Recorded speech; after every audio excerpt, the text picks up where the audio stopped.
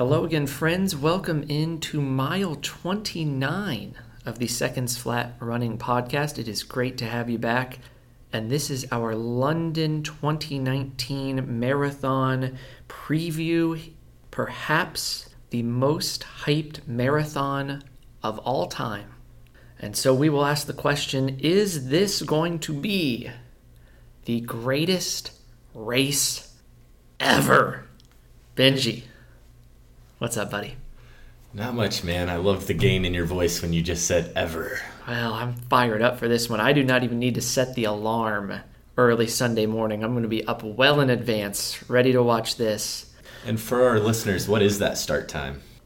Sunday morning, if you want to get up bright and early and get the pre-race coverage, maybe a little bit of the push rim action to start things off, that's 4 a.m. Eastern, 1 a.m. Pacific. So West Coast listeners, I know we're huge in Oregon. They'll be staying up late to watch the race. Yes, they will.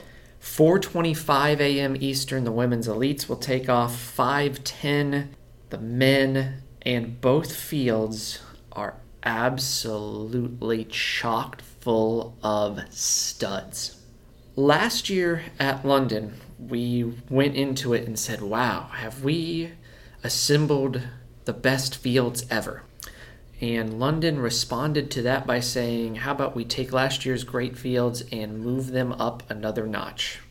Last year, for those of you who remember, hot, unseasonably warm by London standards.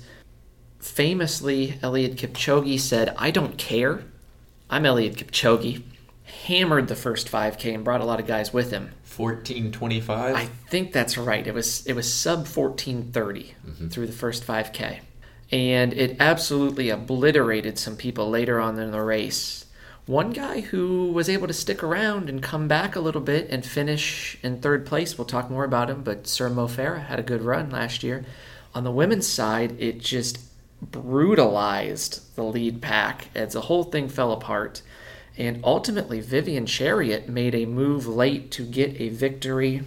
Let's go ahead and dive into the women's field first here, knowing that weather conditions, I have taken the liberty of providing you some meteorological insights, Benji. My models suggest to me... You have cool. models? I do. Oh. Anyone who would like access to... a really nice weather mapping site, if you really want to get into the hard science, unisys.weather. They'll get you some great maps from all over the world that you can break down yourselves. Me and I think Tyler McCandless probably use that a lot to get marathon forecasts. Speaking of friends in the industry, were you able to get a hold of Chris Derrick last week? Yeah, we... Touch base with Chris, did you? We actually sent him over to Frank DeVar at Elite Strength and Stretch. Wouldn't hurt. We bring that up because Chris was a late withdrawal from London and perhaps your favorite marathoner and was the top American entry. But back to the forecasting. Cooler than last year, as you would expect for London. Some rain, some wind could be in the mix. And so we'll see how this teeters on the delicate balance of keeping it cool for prime conditions, or does it become too much and take away from perhaps record attempts? Now to the women. We have 4 women, Benjamin, running this race who have run a marathon in under 2 hours and 19 minutes. 4 of them. When was the last time that happened? 4 of them at once? Or yes. Last time someone broke? No, 4 women in the same field, sub 2:19. Oh gosh, was it London last year? You should have stuck with your original silence.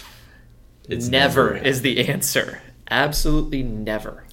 It's a good guess, though. Thank you. And that is without Tiranish Dibaba, who had to withdraw, a favorite of ours, one of the greatest of all time. Congratulations, Tiranish. Pregnant. Cheers. Second child. From what I've been told, early indications are it's a boy to be named Benjamin Travis Dibaba, but we have not verified that. It's a biblical name. So here's who will be there. Your 3-time champion. Your 4-time New York City champion.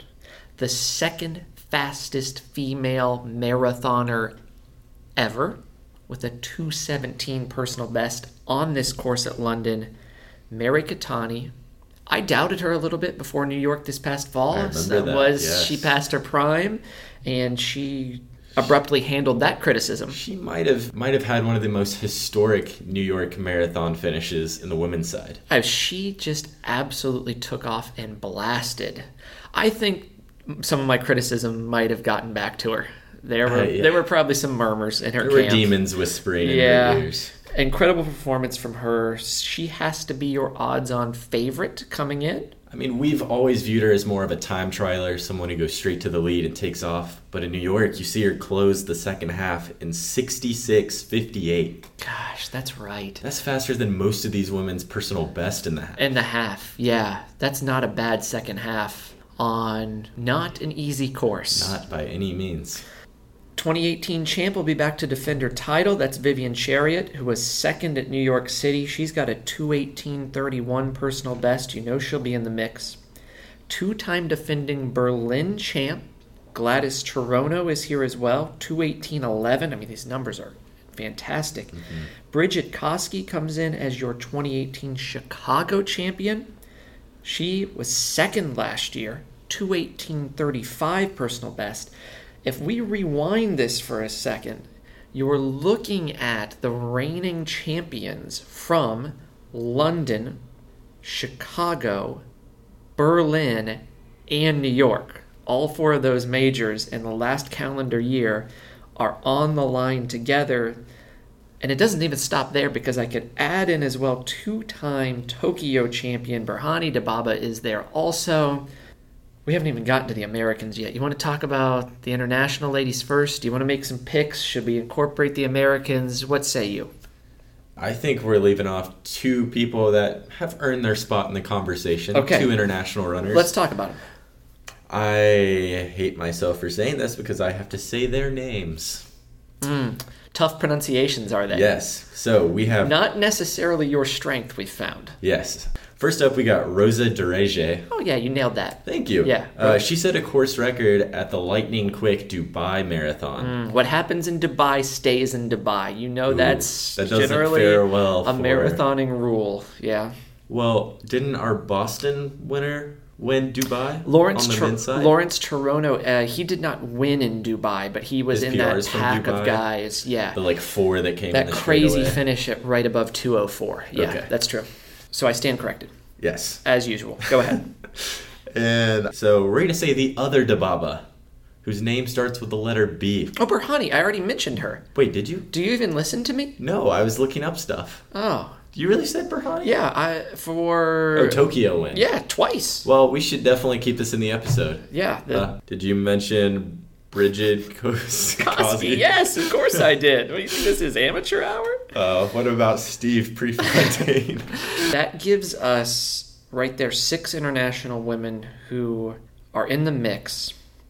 There are 2 Americans as well. Let's go ahead and add these top 2 Americans. From what I have seen, their target is to go out at around 71 through the half, put them on 2:22 pace. There's only a handful of Americans who have ever broken 2:22, and both these women seem capable. Molly Huddle, first time on a fast course, 2:26:44 PB last fall in New York. That got her 4th place. My big takeaway from that, though, is that was a 5-minute negative split that she ran. She is your U.S. half marathon record holder. She has more U.S. championships than she can fit in her trophy case. I think she makes a big breakthrough. And then the other one is a personal favorite of mine, Emily Sisson. Marathon debut. Emily Sisson was made for the roads. When God came down and chiseled out of stone Daniel Day-Lewis. road racers. It was first Daniel Day-Lewis for Last of the Mohicans, carved from granite, absolutely. Listen to Mile 9 if you want to know what that's from. It was Mile 3. Was it? Mile 3. Dang. Yes. I was just throwing a number out there. Good memory. And then, subsequently, after filming Last of the Mohicans, he created Emily Sisson to run on the roads. Maybe I'm overstepping there, but she has taken to the roads well. Just this calendar year, 1 hour, 7 minutes, and 30 seconds in the half marathon at Houston. Second fastest American woman ever, only 5 seconds off Molly Huddle's U.S. record. Followed that up with a 30:49 in the 10K, in which she took it to Molly in the closing laps, gapped her, and ran the third fastest American women's time ever. Let's do this. Let's first make selections on who we take to win this weekend in London. And how about we follow that with our picks on what happens with the American women? Ooh, I okay. like this. I would like to allow you to pick first. You have earned it. You come in clean-shaven and hardworking today. Oh, thank you for noticing. Who will it be? For me, it comes down to two people. We've got Vivian Chariot. Mm-hmm. I love the fact she's an Olympic 5,000-meter champion. Yep. She's got some speed, but I have to go with Mary Keitany. She's proven she can win from behind. She can win from the front. She's ready for whatever comes her way. She's the most experienced woman at winning this marathon in the field. I say experience and her arsenal of ways to win give her the advantage. You're right. It can play out multiple different ways, and she can still be the favorite. Perhaps the one way that it could come back to haunt her is the takeoff on world record pace attempt through the early miles like we saw last year.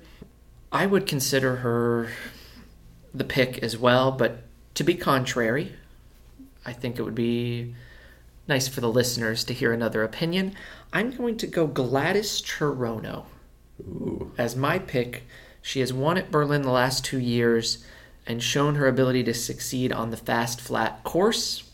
I will take Cherono over Keitany. American women. This one's a tough one. So how about we put it this way? Where do you see them finishing overall? Who finishes better between Molly and Emily? And what kind of time do you think we see? I think we see 2 top 10 finishes. Okay. I think Emily Sisson breaks the American debut record set by Jordan Hesse in 2017, which is 2 hours and 23 minutes even. Mm-hmm. She just ran that half, like you said earlier, which was faster than Hasse's tune-up for the race. But now, as I said, we might have created Emily Sisson to run on the roads, but don't you think Jordan Hasse's strength across any distance, we've seen her on the track, the road, marathoning is maybe what she was made to do. Absolutely. Okay. But I believe that for Sisson as well. Good. I think an upside to Sisson over Hesse is her build. Her strength. Yes. Yeah. She's very strong. She may not be quite as delicate as Hesse, which perhaps led to some of the injury issues over the past year. It is in some ways both a strength and weakness for Jordan. Yes. But yeah, Emily has a stronger running style that we've seen bode well in the marathon for certain runners. Now, to that point, because I think that's interesting, I don't know if that is as valuable and as advantageous at London as perhaps it might be at Boston because of the nature of the course. Yeah, we see Des run better at Boston than other places as a stronger running stylistically. You're right. And I think if Hesse was in the field, I would choose her over Sisson. Yeah. But I still think Sisson is able to run faster than Hesse did at Boston. I wouldn't pick Jordan only because she ran a marathon 2 years ago. 2 years ago. Yeah, she's rested. Honestly, you should be tapered by that point. Only because she ran a marathon 2 weeks ago. You know what I mean. I do know what you mean. I just thought I'd interject there. That is an interesting conversation. Maybe we might have at some point, or hopefully we get to see head-to-head sometime soon. Maybe this fall. They're the future of American women marathoning. They very well could be. So you've got American debut record, sub 2:23 for Emily Sisson. But not the top American. Okay, there it is. Molly Huddle comes in with by her standards, a modest personal best. Agreed. She sacrificed going to a fast course to race at New York and Boston. Her PR comes from a massive negative split in which she ran the first half in 75 minutes and came back and ran 70 minutes for the second half at New York, which we said earlier is an extremely challenging course to run fast on. I think we see a huge breakthrough for her, and she gets right around 2:21. Whew. So experience maybe is a factor here. We know how talented she is. Emily Sisson's beaten her recently, but you're going to take her... What place? You want to throw out a number where you see her? I'm going to say, 6th place. Oh, okay. Good number. I also thought that I would take our top American to be 6th. That feels about right for me. I think that we've got a big group. I think that first 4 is just at a different level, and then there's some other names that are really, really good, but some people might falter a little bit, as happens over the distance, trying to run with the leaders, however this plays out.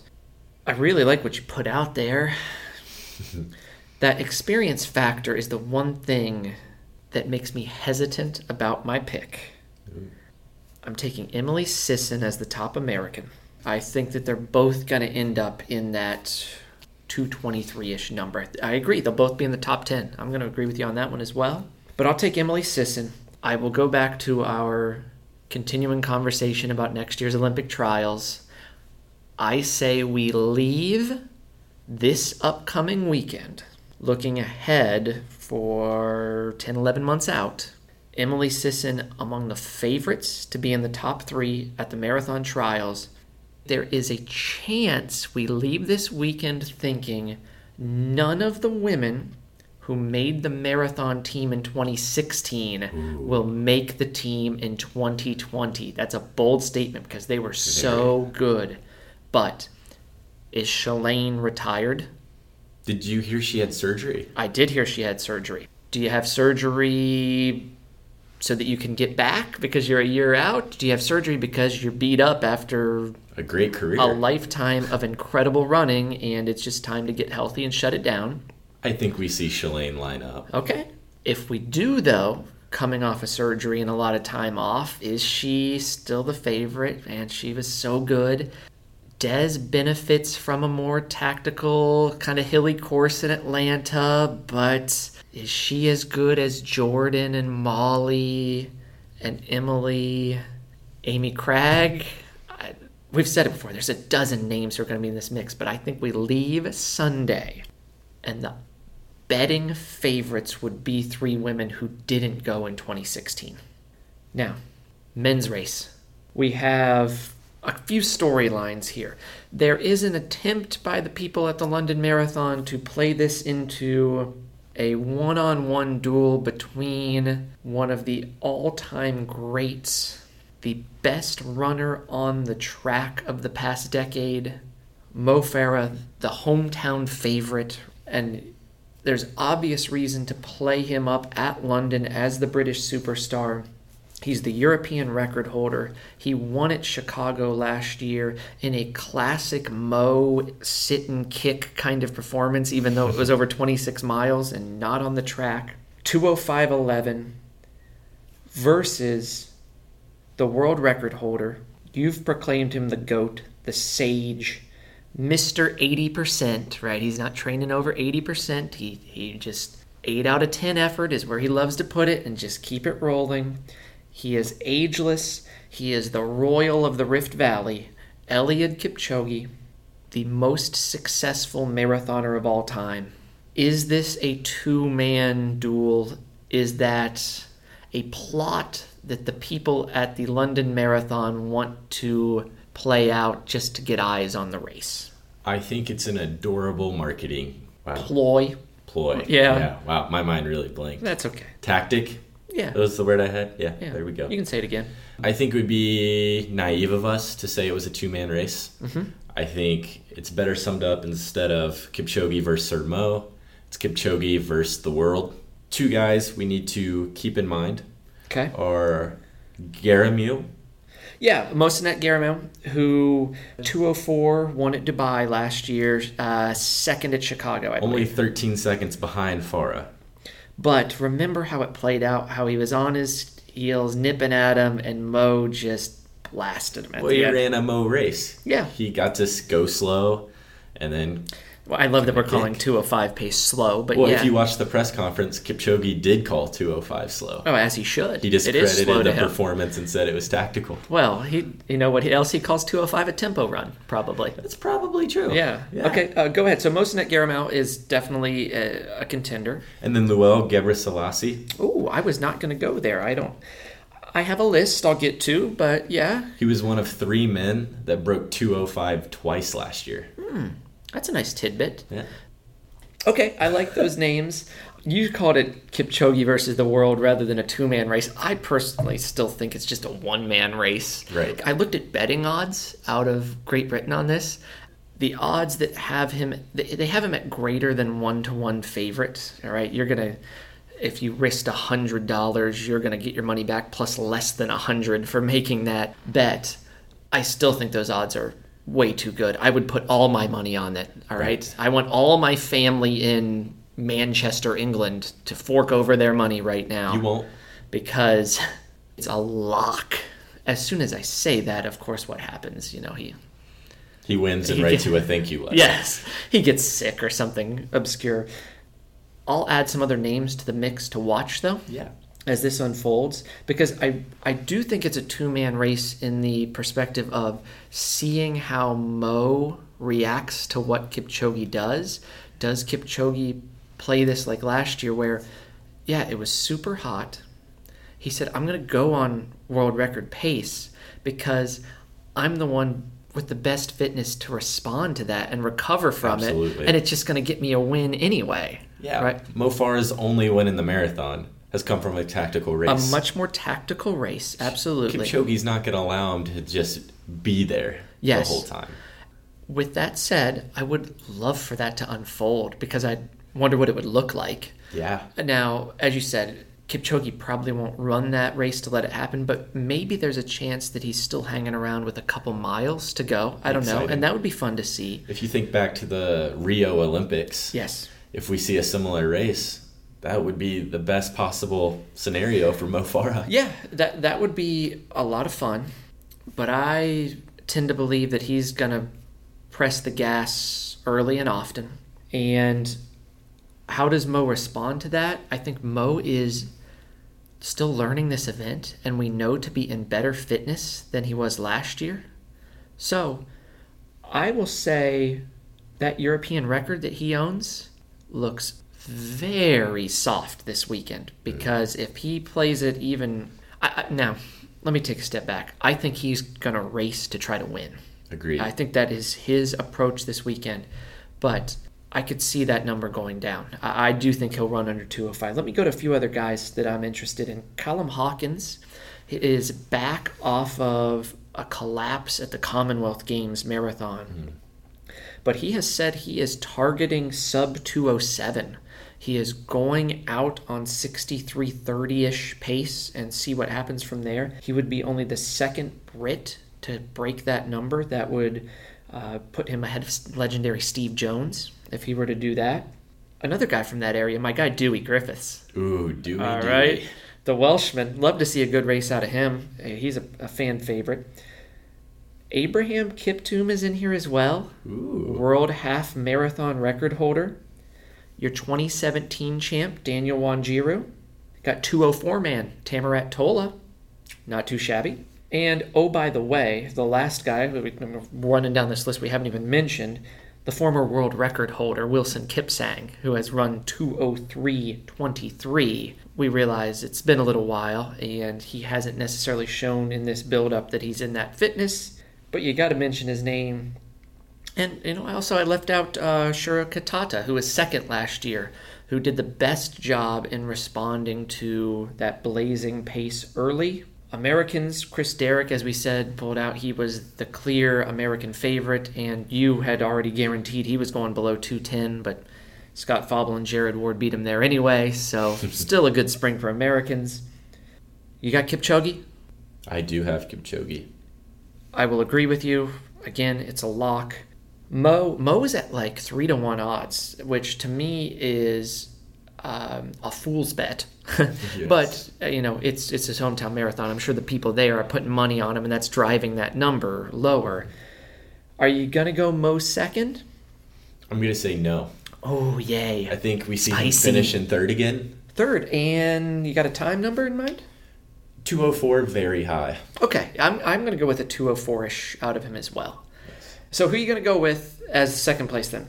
I'm gonna go with our half marathon world record holder. Okay, Kiptoum is the man then for you, followed by Sir Mo. I am going to go Mo in second, 2:04, low, I'll say.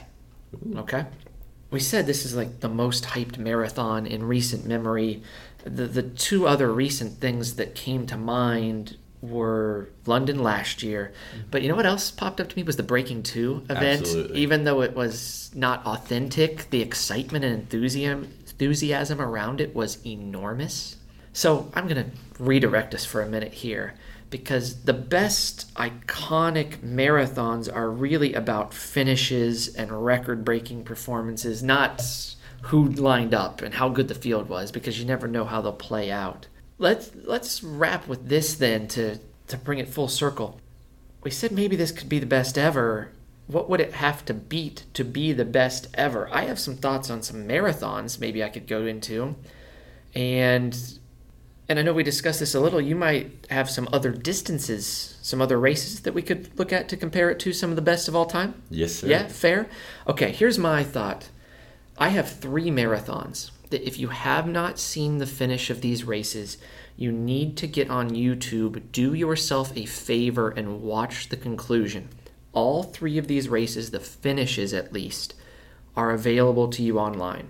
Number 1 for me, and I'm actually going to take this in reverse order, is Boston 1982, the epic Duel in the Sun, Alberto Salazar versus Dick Beardsley. We've talked about it before.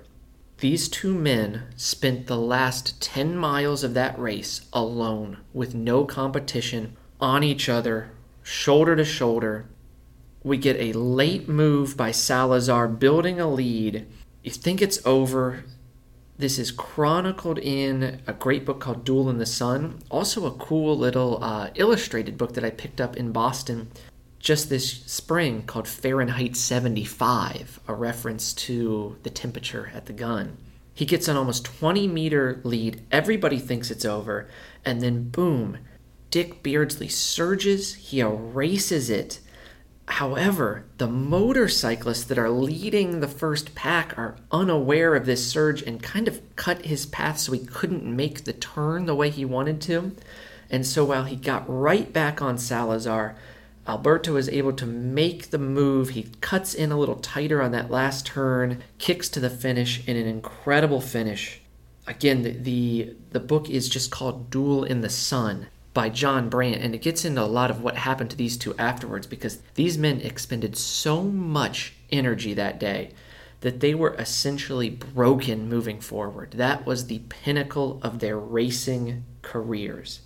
You want to go ahead with something from another distance? We go back and forth here? Yeah. All right. What do you got? Well, while you referenced a head-to-head competition, I'm going to talk a little bit about a race where everyone ran insanely fast. Mm-hmm. We're going to take it on back to 2012 at London, the Olympic final for the 800 meters. Oh, yeah. In this race, we see David Rudisha lead wire to wire to break his own world record and run 140.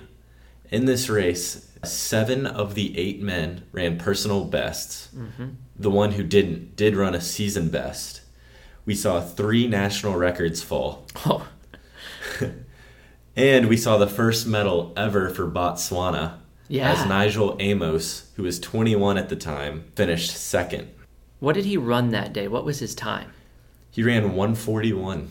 Yeah, I thought it was 141. That was the most electrifying track race I have watched live. Just watching that on television, it was breathtaking the way Rudisha went to the lead and just kept pressing. And you had Americans, right, run these incredible times. It's Nick Simmons and Dwayne Solomon. What places did they go? Did they go 5, 6 in that? Solomon and Yes, they did. And Simmons? I would like to correct myself on something I said. I said Amos was 21 at the time. Yeah. He was 18.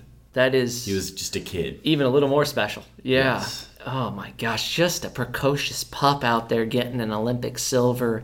Rhodesia dragged everybody to these marvelous performances, and unreal what they did that day. Yeah, we saw 8 men run under 144. And the 8th place finisher, Andrew Osagi, Yeah. his time would have won a gold medal at all but 3 of the previous Olympic 800 finals. That's where I was going to go. I remembered that. Yeah, that was an incredible race. I'll take it back to the roads. New York City Marathon, 1983. Rod Dixon. The man. Scooter Dixon, the heartthrob of early 80s marathoning. We're at the peak of the running boom. This was a guy who had been a 1,500-meter runner a decade earlier, an Olympic medalist. He is fighting hamstring injury down the stretch. Cramping, you see him grabbing at it, he's tightening up. This was a time, first of all, when ABC covered the marathon wire to wire, which is great. Let's bring that back. It was a kind of a light rain that day. Jeff Smith goes off the front on world record pace through 20 miles. Guy is fresh out of Providence College who would go on to win himself marathon majors later on. And Rod Dixon walks him down in Central Park in one of the most amazing finishes in the history of the sport. Catches him in mile 25, and Jim McKay, legendary ABC broadcaster, calls it as it's happening. He says, if Jeff Smith can just finish, he's gonna win this race. And then boom, Rod Dixon reemerges, and Jim McKay just takes this 180 and says, this is the greatest finish in the history of marathoning. Dixon gets the win, comes through the tape, the iconic image of him, hands outstretched above his head at the finish line as Jeff Smith falls on the ground behind him, the conqueror standing over his prey. An image reminiscent of, if you've ever seen the Muhammad Ali Sonny Liston images from their fight in the 60s when Ali knocks Liston out and is standing over him. Rod Dixon gives then one of the great post-race interviews of all time. He said that, he's cramping, he was fighting, but he went third person and, quote, had to just run Rod Dixon's race. And then dropped this line when asked, how did you do it late? He said, a miler's kick does the trick. And Rod got the victory. Again, you can check that one out online. My favorite quote, I think, from Rod Dixon is, I just want to drink beer and train like an animal. And in an attempt to emulate that, I drink beer and I am an animal. I don't train, but I do foam at the mouth. If that gets you to look anything like Rod Dixon did in 1983, women everywhere will be very happy that you've taken the Rod Dixon approach. What else do you got? I'm going to throw a curveball at you. Oh, please do. You're going to pick a baseball game. This next race, I will never forget watching it live on my parents' computer when I was in high school. It's the first race that ever made me cry. Oh. In 2010, at Palo Alto. Yep, I knew you were we going saw here. An assault on the 10,000-meter American record by Galen Rupp, who would break the American record. But Chris Zielinski would play spoiler to that, and he would become the first non-African man to break 27 minutes for 10,000 meters. He ran his last 800 in 156. Oh. This was his debut at the 10,000, in case I forgot to That's add right. that. The video is electrifying. You should look it up on YouTube. Type in Chris Zielinski beast mode. And when his hands go up as he crosses the line, you can see everyone on the infield and the crowd jumping, hugging each other. You would have thought we just won some war. It was incredible. And I went out that next day and I went to Run In, little shout out, and bought a pair of Nike compression socks because he had run the race in compression socks. It was really life-changing for me. The celebration that day was in the infield was bigger than Victory in Europe Day in World War II. People are going bonkers. And you're right, he just totally took this moment from Galen Rupp that's obviously Galen Rupp has had plenty of moments. Oh, yes. Since. And he now holds that record. He does. That's correct. But it was this kind of shock and awe of Chris Solinsky stealing it from him. To go back to that infield celebration, I will never forget seeing Evan Yeager, who was just a young pup at the time, who's now our steeplechase American record holder, sprinting across the field with a boot on his foot because he was so excited. Because not only did Solinsky break that record and Galen break that record, we saw a NCAA collegiate record by Sam Shalinga of Liberty, who ran 27:07. And then we saw a Canadian record set by Simon Bairu. I love these settings where you get the great race up front, but it also pulls some other people to exceptional performances. Those are a couple good track examples you gave there. I remember both of those well. I will finish with my best moment, the 2010 Chicago Marathon. The end of this race, I have never seen anything like it. The late, great Sammy Wanjiru won his final marathon. He had been battling sickness and injury throughout the training cycle. He had a serious bout of the flu with like 2 weeks out. He was certainly by this point in the throes of his battle with alcoholism. He gets to the line just looking kind of broken and emaciated, and he had had some DNFs leading up to this, and it was one last hurrah from one of the most heroic runners I have ever seen. We lionize Steve Prefontaine in the United States for his attitude of attacking everything to win, to get to the front and grind and take the pace out hard. And if I can't be first, I'm going to put it all out there, and I'd rather just blow up. Nobody else I can think of has done that in the way that Sammy Wanjiru did, and he did it over 26 miles. The Wanjiru-Kabede showdown, it was heavyweight fighters exchanging blows over the course of just the final 10 minutes of this race. Sammy gets dropped 3 times, where he looks absolutely done. And every time he claws back in. And not only on the last time does he claw back in, but he gets back and he decides, it's time for my surge. And where am I going to do my surge? On the one uphill on the entire Chicago course, coming up that bridge in the final K, and just breaks Kabede. Earlier on, he is switching sides of the road, playing cat and mouse, and maybe final 5K. And every time Kabede sees his shadow, he accelerates to try to break him. But he just keeps responding. At one point, Tony Rivas on the commentary says, somewhere after mile 20, I remember it happening, because there was still a big pack of guys together. And all of a sudden, they're just dropping like flies, one by one. All these guys are dropping. Some of them just don't even finish. They're just, I'm done. I've had enough. Tony Rivas yells out, Kabede's just taking a baseball bat to these guys' legs. The way he starts winding this pace down and absolutely hammering. And Sammy Wanjiru, mustering something out of absolutely nothing in his final marathon, matches it. The physical aspect of what he did is remarkable. But the emotional and psychological aspect, it separates him as a champion on another level. This is the guy who 2 years earlier at Beijing said, who cares that it's crazy hot and smog all over the place? I'm just going to go out on Olympic record pace and win this thing. Right. He was such a valiant runner. It is incredibly sad that we lost him when we did, and that success came with demons for him.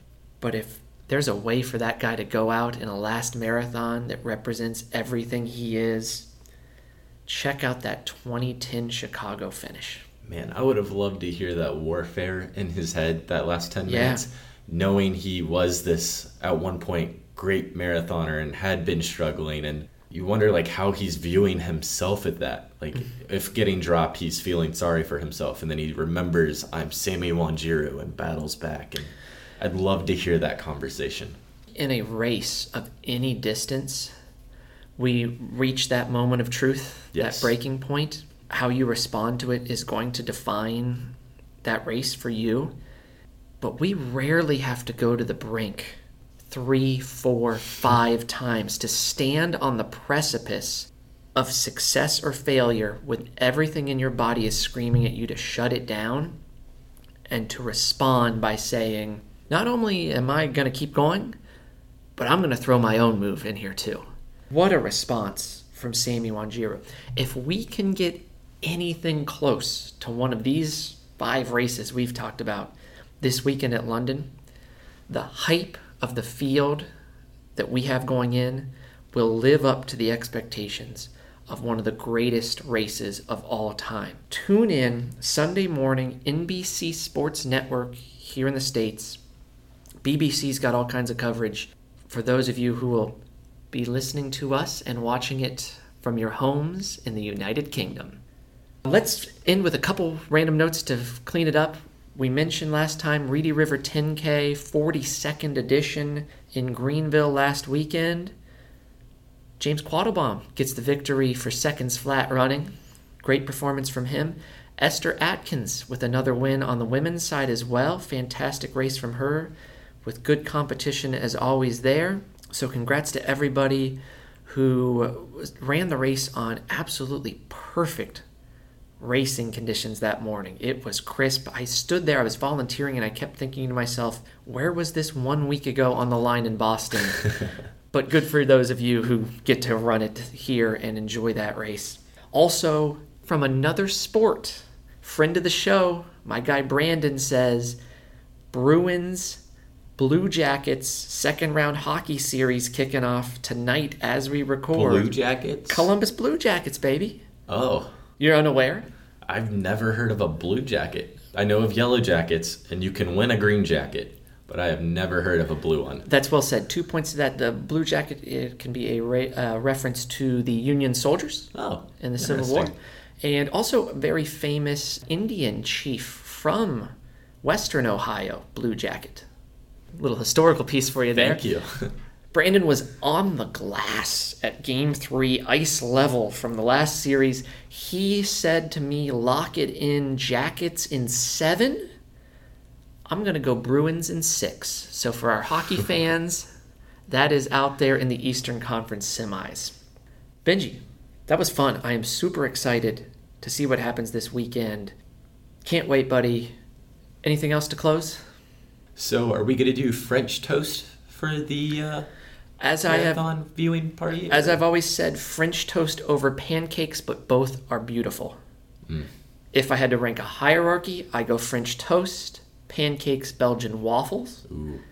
Again, I enjoy all 3. Maybe serve it with an omelet, some bacon. Some chicken with those waffles. Chicken and waffles, not bad. So yeah, I'm good with French toasties this weekend. I'll see you there. Absolutely, and we will see all of you again soon. Thanks for listening in. secondsflatpodcast@gmail.com. If you have any show ideas, thoughts, questions, or race or coaching ideas and questions. I've gotten a lot of good emails on some training topics lately. So again, I would reference everybody to previous editions we did on training, but also say we would love to answer your training questions. So we hope to hear from you soon. Everybody have a wonderful week. See you next time. Bye.